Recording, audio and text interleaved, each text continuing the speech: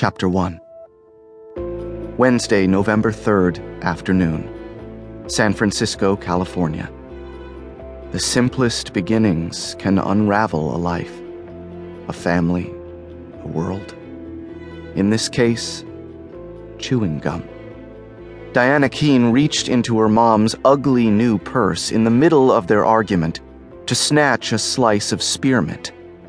She saw 3 cell phones hidden at the bottom of the purse. One pink, one blue, one green. Cheap models she'd never seen before, not like the smartphone Mom kept glued to her side at all times, befitting a public relations executive. "And since you'll be running the company while I'm gone," Mom was saying, her back to her daughter while she stuffed a sweater into her luggage. "No sauntering into the office at 9, Diana. Be there by 7:30. Give yourself time to scan the news feeds from the East Coast." Diana grabbed the gum, stepped away from the purse, and considered whether or not to confront her mother in her little white lie. She decided to dance around the edges. "I don't think it's healthy to go without a cell phone for 2 weeks. Diana crossed her arms, staring at her mother's back. She unwrapped the gum, slid the stick into her mouth. "What if I need you?" "You'll survive." Her mother Janice zipped up her small suitcase, turned to face her daughter with a smile. "What if a client throws a fit or I do something wrong?" "Deal with it. You'll survive." Janice straightened up and smiled at her daughter. "Mom, what if I need—" And then Diana broke off, ashamed. She stared past her mother's shoulder out at the stunning view of San Francisco Bay, the hump of Alcatraz, the distant stretch of the Golden Gate. It was a cloudless day, the early haze burned away, the blue of the sky bright.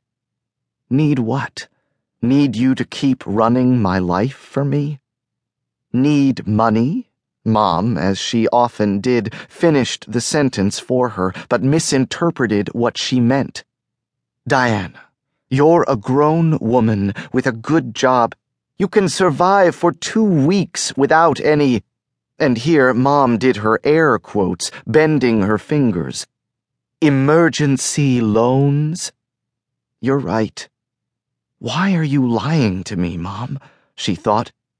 "Where is this no-contact retreat again?" "New Mexico." "And I have no way to contact you? None at all?" "Like on these 3 cheap phones?" "Cell phones are forbidden.